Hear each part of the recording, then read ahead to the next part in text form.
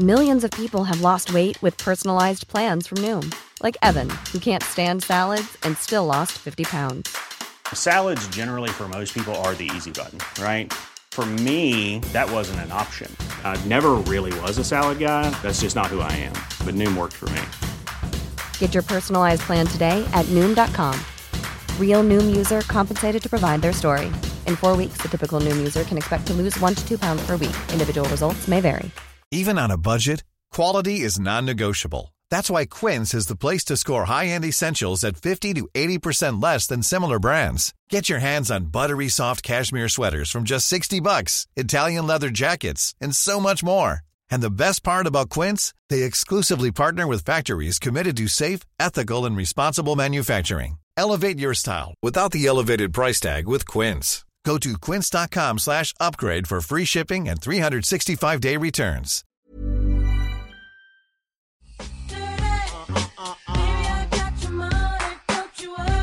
Hey, the name of the podcast is The Altanar Stars. The name of me is Chris Payne. I'm your host today. And usually we have cool bands on the podcast. We're going to switch it up this week.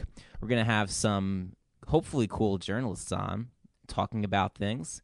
I know we're not as fun as a band, so we'll try to be extra interesting. And I'm actually pretty confident we will because we have a pretty good panel assembled here today to talk about our topic, which is streaming. It's something that in the music industry in general is always in the discussion.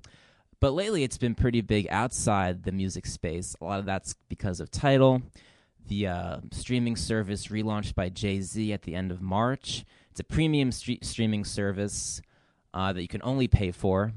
The premium $20 per month membership includes lossless files, not compressed, which Spotify doesn't have. It was unveiled at a live unveiling, streamed online last month with Kanye, Jack White, Madonna, Nicki Minaj, all signing a contract. It's got people talking. So beyond that, I want to talk about what streaming means for artists because it's an alternative music podcast. So I want to talk especially about what it means for smaller and indie artists who are often said to be like left out of the conversation with streaming. So some interesting, pertinent things I want to talk to. So introduce who we have on the show today.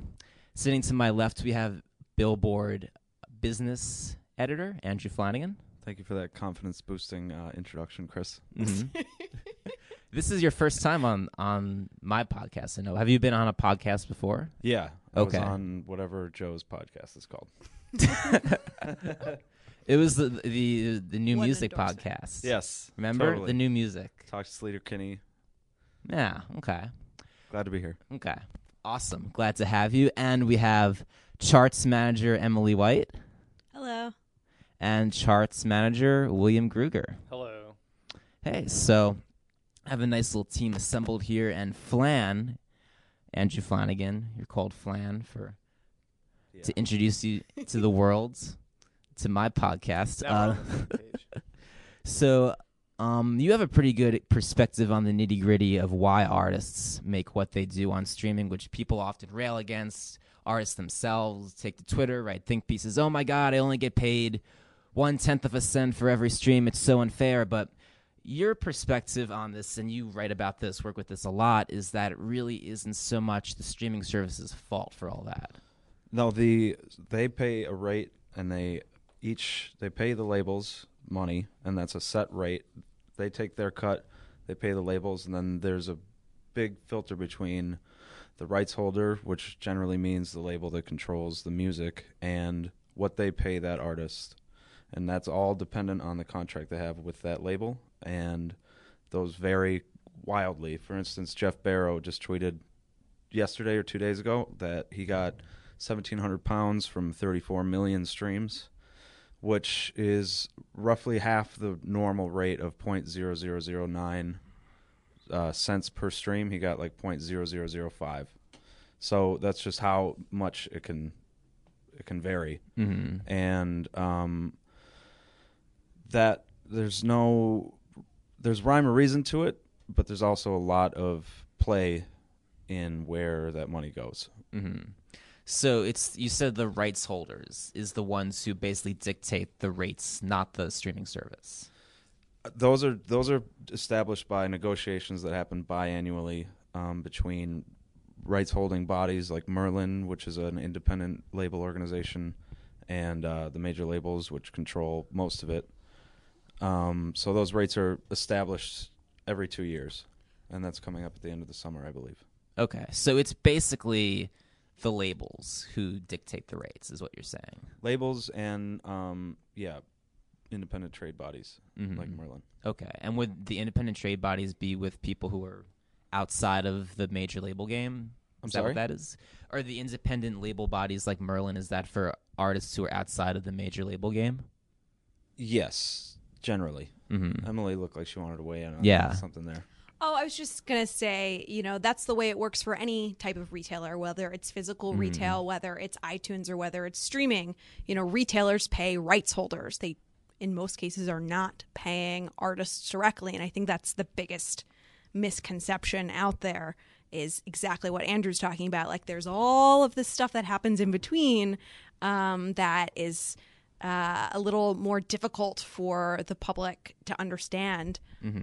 And that's sort of the key to how money is being distributed between retailers and artists. It's that middle layer that's the most important. And that middle layer, this is William jumping in, differs from artist to artist. It deals from organization to rights holders, and most of those are all under NDAs, all under closed doors.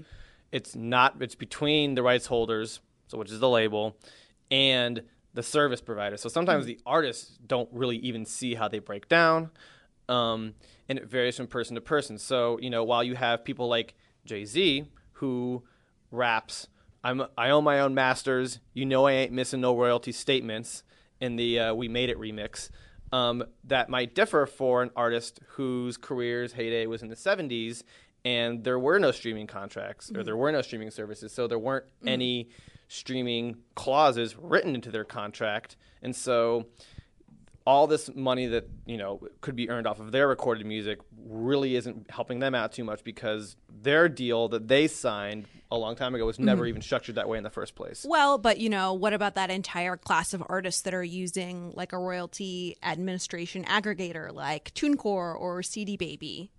Sure. Would you put those more in like the newer sort of like artists that are approaching the situation? Like, I'm saying, if I'm an control their music. Exactly. So I'm an independent artist. I control my music. I own my own masters, and I'm using a royalty aggregation distribution service like TuneCore, and I'm still getting a really bad rate. They still don't make a ton of money. Yeah.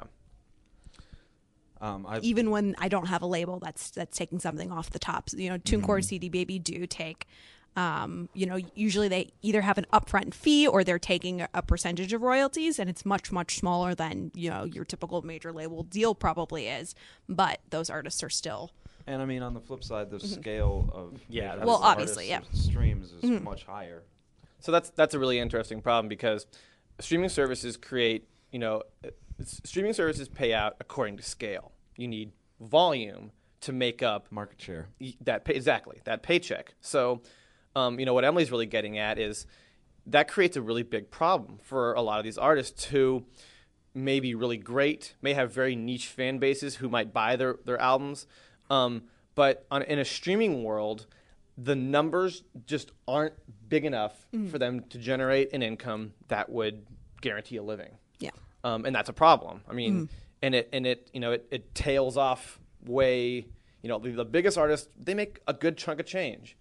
But that's also because they're the biggest artists. It's an exponential distribution, I would say. And that's sort of, I was going to say, but that's sort of the story that's being sold to everyone, is that, once streaming scales, obviously these rates go up, as more consumers adopt on-demand streaming as the primary way they listen to music, things get better. The rates will increase. Just hold tight. We'll convert free users into pay users. Just hold tight. It's going to scale. It's going to scale. We've been hearing it for how many years now? But, I mean, if you look at, Spotify, which is the biggest on-demand streaming service in the world, I mean, Flan, do you know what the updated, worldwide user number is? 60 million. 60 million. So 60 million paid users. Yeah, so 60 million total, 15 million paid. I wish we could pull up how many people subscribe to Netflix. What is that number? You know, A third of America, 40 yeah, million. exactly. And 60 million is what percentage of music consumers in the world?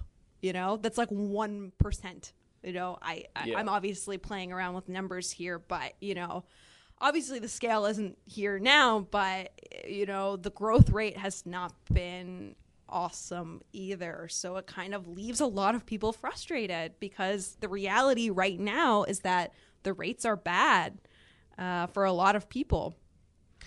You know, with some exceptions. I mean, I've talked to independent artists that don't really Yeah. care about the rates either because they're moving past looking at streaming as a revenue generator and more of a social media platform to connect to their fans and relying on either tour revenues, which fine, but like also sites like Patreon yeah.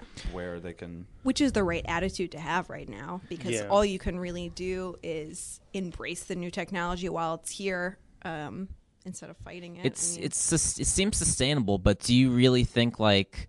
I mean, it seems like it's the best attitude to have, but is it sustainable? Because if you're basically an artist who's outside of that upper echelon and you're just conceding that you're not really going to make money off of album sales, streaming, or anything, and you're totally putting your livelihood as an artist in touring and merch and stuff like that, is that sustainable?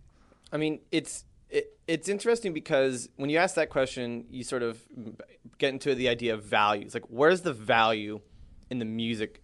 Are we valuing the music, or are we valuing like the experience, or where exactly is the value, like monetary value, being created? I was just gonna say, like, you know, this, you know, we can kind of dovetail maybe into like Taylor Swift's chief argument off of this and saying like, oh, I don't like streaming services because they offer music for free, and if you give something away for free, it inherently speaks to the fact that it's the less aesthetic value of it. Yeah. And yeah, I'll let somebody else jump Well, I in. was going to say, William, I know you have thoughts on sort of the ripple effects of that kind of message. Yeah, it's pretty obnoxious. Yeah, so, you know, Taylor Swift, to kind of recap and bring up, you know, Taylor Swift did make a very bold maneuver around her release of 1989 by deciding to keep it off of Spotify and streaming services. To keep it off of the free, any streaming service with a free tier. Correct. It was the message. So, although 1989 was never on any of them, but she took her back catalog off of her back catalog. She took off of all the services that had a free tier, and she had a very public statement, which more or less said, "Offering music for free devalues music. I'm not willing to make that stand." But so let's look at like what exactly does a freemium tier do? And what Emily sort of said is that, you know, there's this conversion rate factor. There's a very small pie of people who listen to music that sign up for these services. The more people, you know, we just discussed earlier, that sign up for freemium or just any of the part of the sign service? up to pay for music services.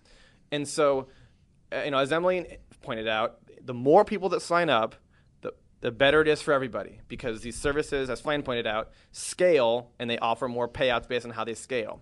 So the idea is the more people you can get to sign up, the better. So what's a way to get people to pay money for something is to offer a free tier. That's just an internet thing.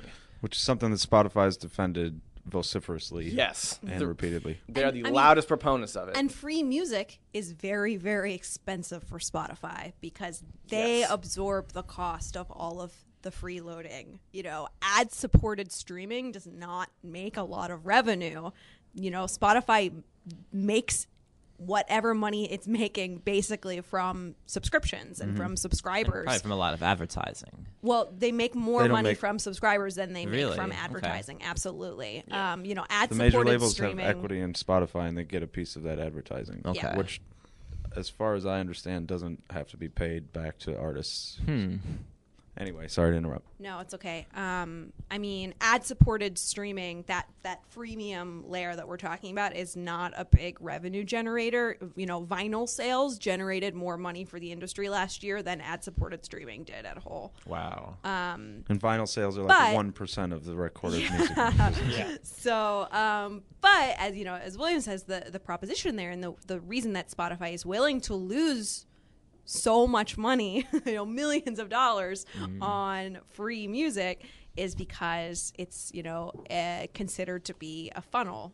You know, it's supposed to convert. You know, you get people in the door by offering them a really awesome experience that's better than, you know, downloading files. And you get them hooked on that experience, and then you hope that they sign up to pay. But, you know, the questions from you keep your fingers crossed that you really hate those ads and you just can't take it anymore. Well, exactly. And so, I mean, the industry is kind of, you know, is wondering how effective that free tier is. Spotify maintains that they have a 25% year-over-year conversion rate between free and their premium tier. So that number, according to them, or this method of theirs, is working to some degree to attract paying customers from those who otherwise would not be paying a subscription fee. Hulu's free to paid user conversion rate 4 years ago was 3%. 3%. And Spotify's is 25%? Netflix is 93%. Wow. Mm-hmm. Netflix has a free tier? No, I don't think they do. No. That would contribate to their excellent conversion rate. Conversion rate from nothing. Well, they have the 30-day trial. That must be what that is. Oh, yeah. Tidal had a free trial. Yeah, let's talk about Tidal. Which I get signed to that. up for, and then let's talk about my Tidal. credit card was charged $20. Yeah. I'm Sandra, and I'm just the professional your small business was looking for. But you didn't hire me because you didn't use LinkedIn Jobs. LinkedIn has professionals you can't find anywhere else, including those who aren't actively looking for a new job, but might be open to the perfect role, like me. In a given month, over 70% of LinkedIn users don't visit other leading job sites. So if you're not looking on LinkedIn, you'll miss out on great candidates like Sandra. Start hiring professionals like a professional. Post your free job on linkedin.com/people today. Millions of people have lost weight with personalized plans from Noom, like Evan, who can't stand salads and still lost 50 pounds. Salads generally for most people are the easy button, right?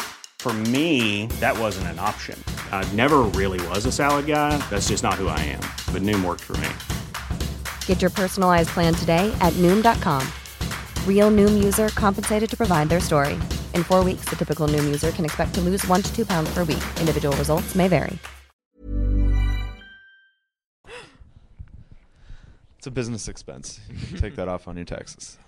So yeah, Emily wrote a pretty good post sizing up Tidal for Billboard last month. So could you summarize that for us? Sure. I basically I signed up for Tidal and Sorry.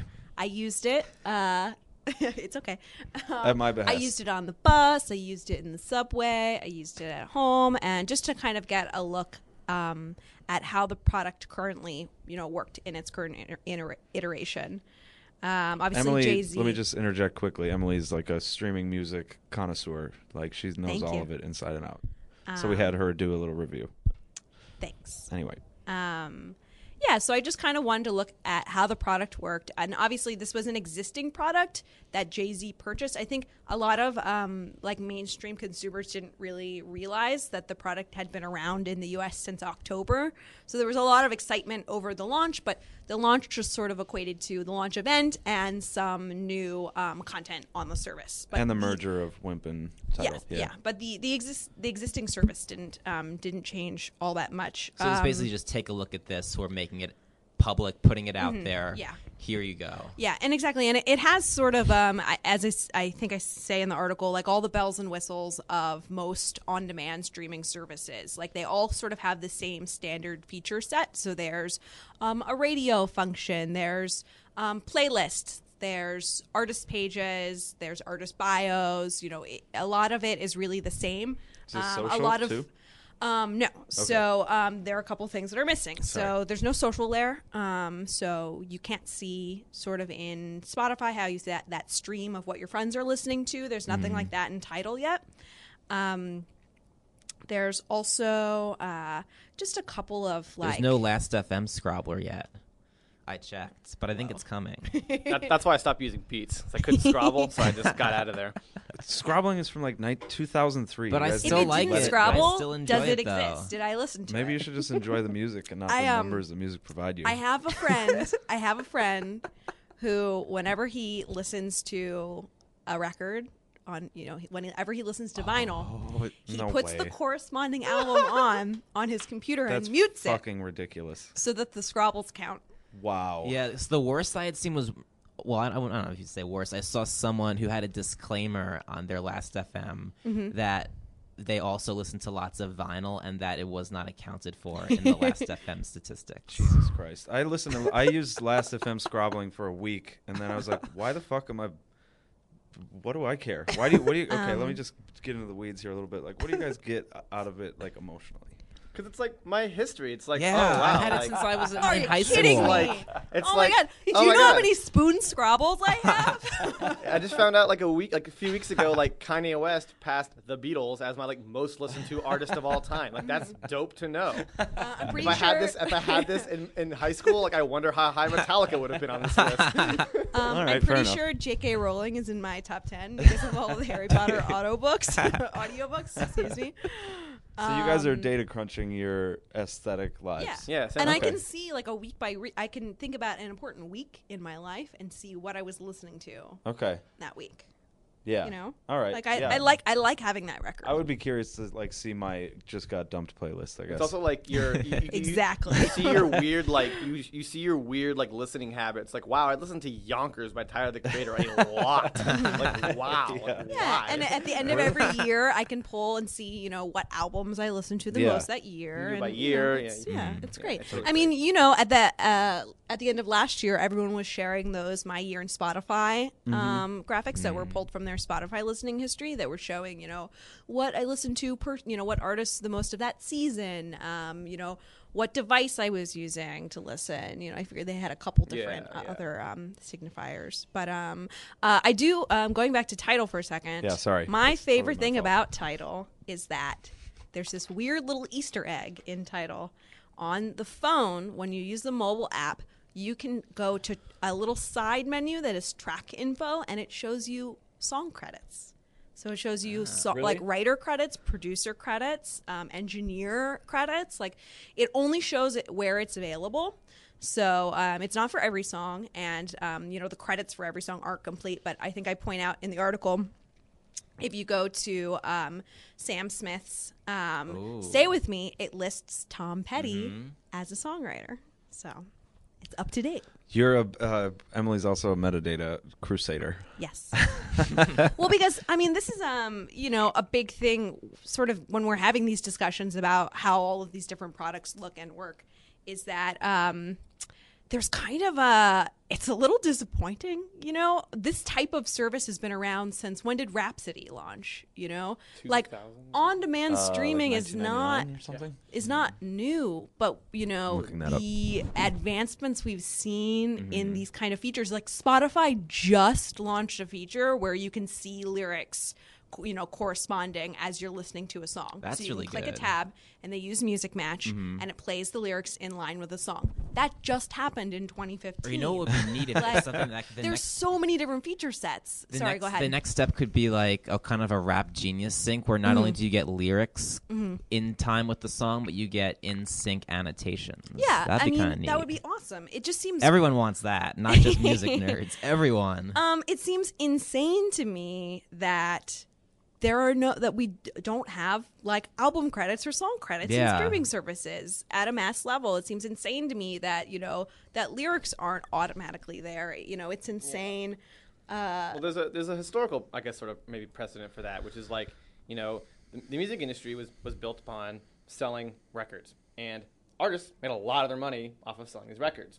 But what metadata directly applies to in the streaming world is where rights are allocated, who rights are allocated towards. And when those are wrong or incomplete or messed up, or that means that people aren't getting paid. That means that songs maybe like aren't getting picked up on Content ID on YouTube. It means that songwriters aren't getting paid, publishers aren't getting paid. It means that just the money isn't being allocated towards the right people. And to like boil that down for a second, that can be something as simple as J-Z or J space D. Like that's a metadata error that can, cause huge problems in linking tracks, in, associated, rates and money. It's where how money is allocated. Think how much money Engelbert Humperdinck has lost in his career due to metadata snafus. People aren't spelling his name correctly. And it's like when there's a missed character or a misappropriated producer, the field is left blank, or there's a bunch of garbage that shows up. Yeah. When ads are running and the computer records that an ad ran against J-Z's music, and then it can't find an artist named J-Z, so then it puts it into a slush fund. I mean, I think every year, like what's Harry Fox, or what's the rights collecting organization? Sound Exchange. Sound Exchange. Yeah. They Oh put my God, forth, the unclaimed money from Sound Exchange, because people aren't registered with Sound Exchange, and for all those problems William just mentioned, like there's a huge pool of money that just can't be matched to the appropriate rights holder. I've got it right here, actually. What's the number? Tell us. $96 million. $96 million. Which is a drop of $25 million from 2013. Drop. So just let that sink in for a second. It improved by $25 million to $96 million, which is still a whole bunch of money. Basically, I mean, to bring this back. That also happens with artists. Like if you have a friend that's in a band and they get played on Pandora somehow and they don't sign up with Sound Exchange, Sound Exchange can't pay you if they don't know who the hell you are. Well, exactly. I mean, that goes back to, because services are missing that key information of, session musicians, featured players, exactly what you just said. Like that's a whole other ball game. Like, but we're just talking Classical about recordings, the featured artist. Right. We're talking about the featured artist. Yeah. It's insane. And to bring it back to what we were talking about in the beginning, it's sort of because there's this misconception that Spotify is making all of these payments, where Spotify is just sort of reporting a play log to intermediaries who are responsible for distributing and allocating. It's right. Spotify, doesn't have the infrastructure to make those payments. They sort of outsource the messy, complicated process of divvying up artist that money. Distribution? You mean artist distribution, or just the money they are making? The money they are making. Okay. Yeah, because they pay the labels, ASCAP, BMI, Exactly. and CSAC. And then they figure out how to split that up. Yep. Just like, you take it from there. You know? Yeah, so a few more things I want to touch on here. Flan, you were talking about, how like a small band, I'm getting paid on Pandora. You would have to register in order to see that money. I want to link this back to the Alt and Our Stars, the theme of the podcast, turn things over to smaller musicians, maybe unsigned or signed with a smaller, more DIY indie label. If you were giving advice, or if you were that artist, what would you sign? What would you do? What wouldn't you do? How would you guide your career? There's services like Emily mentioned, like TuneCore, that are very bare-boned, and you can pay them a very small flat fee. I think it's $50. I can't remember off the top of my head, but it's not. They not have a much. set fee per album. Maybe per song. $99 now. But anyway, each year you pay them this set fee, and they put all your stuff on YouTube, Spotify, everything, and they kind of take care of that aspect of it, leaving you some room to not have to negotiate that, and that's great. Services like Bandcamp, which kind of centralize your social media profile. Right. I mean, there's a lot of places where an independent artist can go to simplify their relationship to the digital music marketplace, essentially, leaving you, because I have a lot of friends in bands, and they don't have a lot of time between working a day job or whatever to work on actual music and also work on reaching their fans. Yeah. Which is, that last part is the most important part, reaching out to whoever likes you and making sure that they know what you're up to. Yeah, I mean, just to dovetail off what Flan is saying, it's just a matter of like keeping it all connected. So like using a service like that that's really simple. They do all the heavy lifting for you so that, everything is correct, but that, it helps you to be able to use these services as more of a platform, because they're not really going to be a revenue generating standpoint, because what we said earlier, you're not going, they don't scale big enough. Especially for an indie band. Yeah. I mean, nobody knows about you. So but if you use a centralized place like Bandcamp to have all of your social profiles in one place, and through a place like TuneCore have all of your music correctly distributed out everywhere, and all of that is found on your Bandcamp profile, you create a world where people can find you and make it very, very easy to listen to you.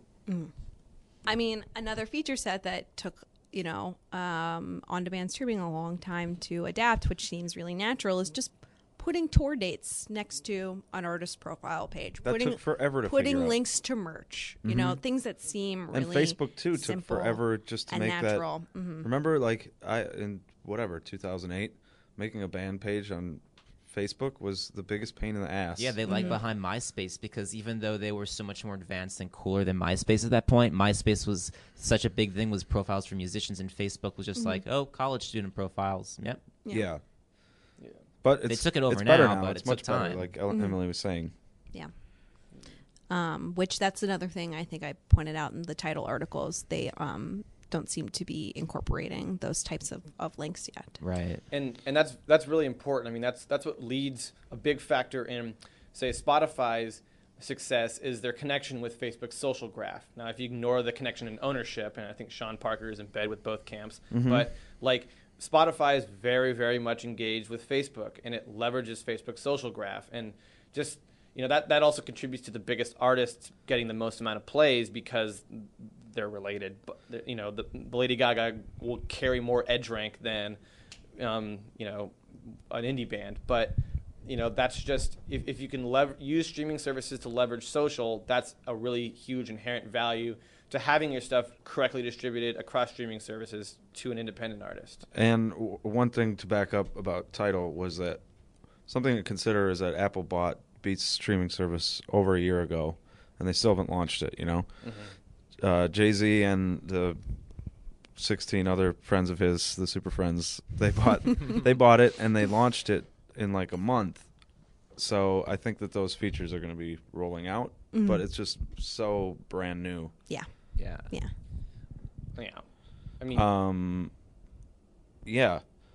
And that makes me think that that consolidation, I mean, a lot of them are all the same. They have the same catalog, but I bet they're going to look the same.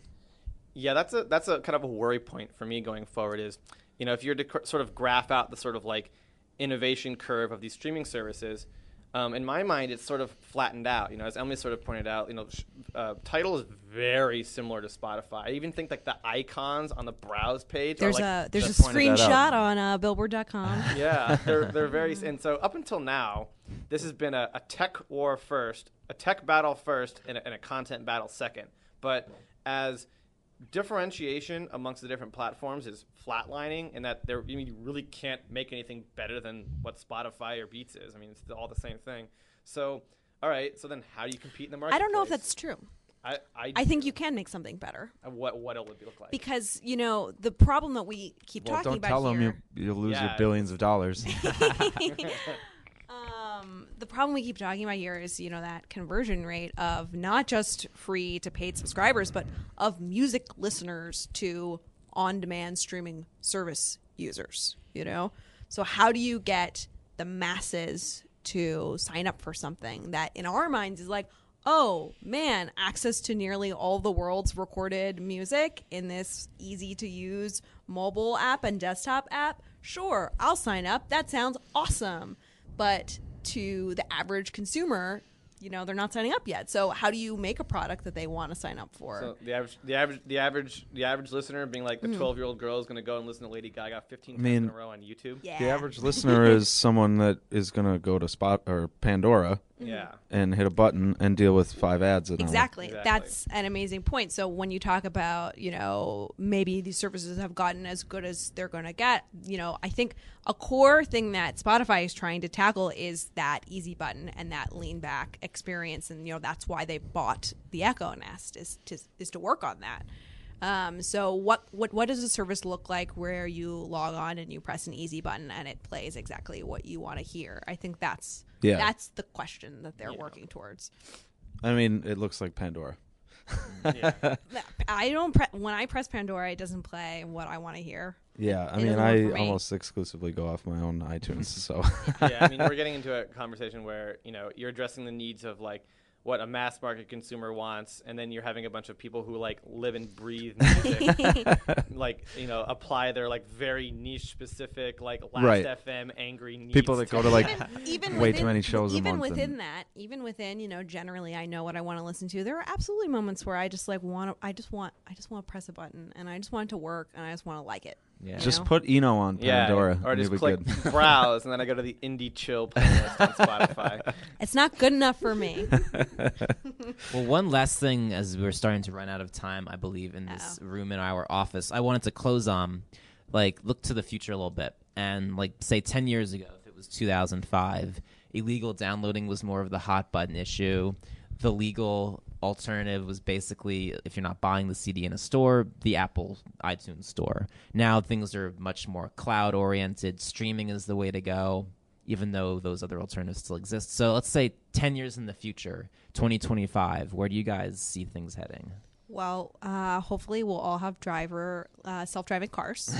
And my commute experience, well, not my commute, but, lots of people's commute experience will be just lounging back, having that easy button that we talked about before that is automatically playing them a mix of spoken word content, video content, music content. It is completely in tune to what time of day it is, what mood it's in, what their heart rate is, the weather, what's on their calendar, who else is in the car. So that's not even that crazy. It's melding it's really my taste profile with Flan's taste profile and Gerger's taste profile and playing something that the three of us might enjoy. What did that look like? St. Vincent, Flying Lotus. Yeah, pretty much.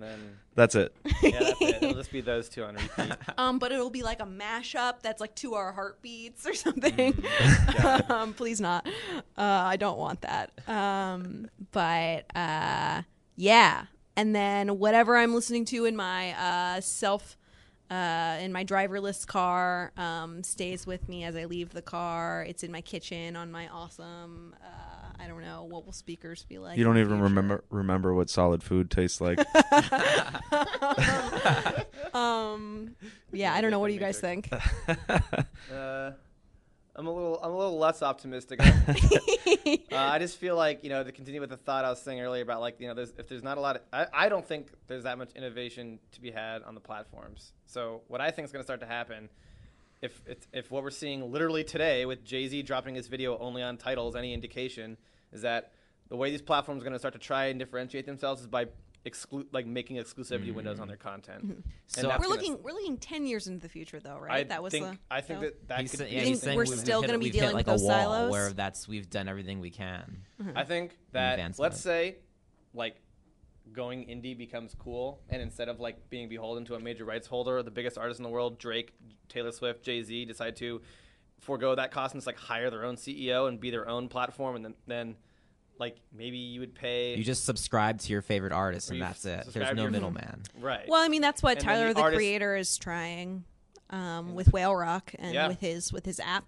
And Jaden Smith. Bandcamp is going to start offering that soon. So instead of asking someone you meet, like, oh, like what bands are you into? You'd be like, yo, what kind of lifestyle brands are you into? Well, no, it'd be more like, oh, I subscribe. I pay $5 a month for OVO. I pay $5 a month for Rock Nation. Drip FM does that. Yeah. Mm-hmm. But that's not cool yet. You know what I'm saying? Like, major artists aren't going to do that because major artists benefit more from going through major distribution. I mean, that's the way things go. It's a constant. You just touched on something very important, which is that the structures around distribution of an artist that has tens of millions of fans requires major investment, which requires powerful people with a lot of money to build the infrastructure to do that. And those people also have the power to control the legislative process around streaming services, consent decrees, publishing royalties, and on and on. So my prediction is that people who have a lot of power are going to continue to have a lot of power. Well, and like what you talked about is like being able to subscribe like individually to individual artists. I mean, that's just sort of the pattern that content goes through. It gets bundled and it gets unbundled and it gets bundled and it gets unbundling. Like this is the next. It's all going to get unbundled into all these different individual pockets, and then we're all going to get really frustrated with that and bundle it all up again. So, woo. Yeah, and the internet will break it like it always does. Yeah. Exactly. There are bundles. The internet breaks the bundles. The internet makes the new bundles. That's yeah. I think we because there'll be some new thing that comes on. People do that maybe won't even be music. It'll be Oculus Rift watching Snapchat all day or something. So there you have it. The future. Well, thanks for a great discussion, guys. I mean, I came into this not really having a deep knowledge of this kind of stuff, and I feel like I learned a lot. So. Thank you for having me. It was a pleasure. Absolute pleasure. So that concludes episode of the Alt and Our Stars. We'll be back next week, next Friday, as we run every single Friday on Billboards.com. We'll have an interview with Speedy Ortiz, whose new album is absolutely fantastic. So tune in then. And remember, you can subscribe to the podcast on iTunes by clicking the link towards the bottom of the story. You can also listen to archived episodes in there, too. Waxahachie was recently on the podcast, All Time Low. Pete Wentz from way back. Lots of good stuff in there, so check that out. Until next time, have a good weekend, guys.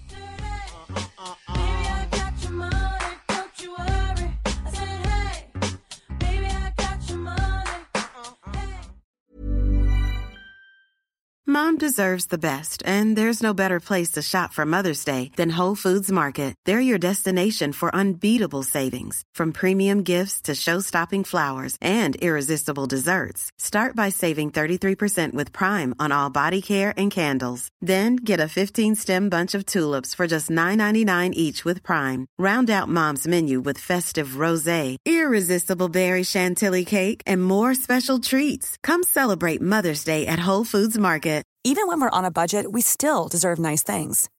Quince is a place to scoop up stunning high-end goods for 50 to 80% less than similar brands. They have buttery soft cashmere sweaters starting at $50, luxurious Italian leather bags, and so much more. Plus, Quince only works with factories that use safe, ethical, and responsible manufacturing. Get the high-end goods you'll love without the high price tag with Quince. Go to quince.com/style for free shipping and 365-day returns.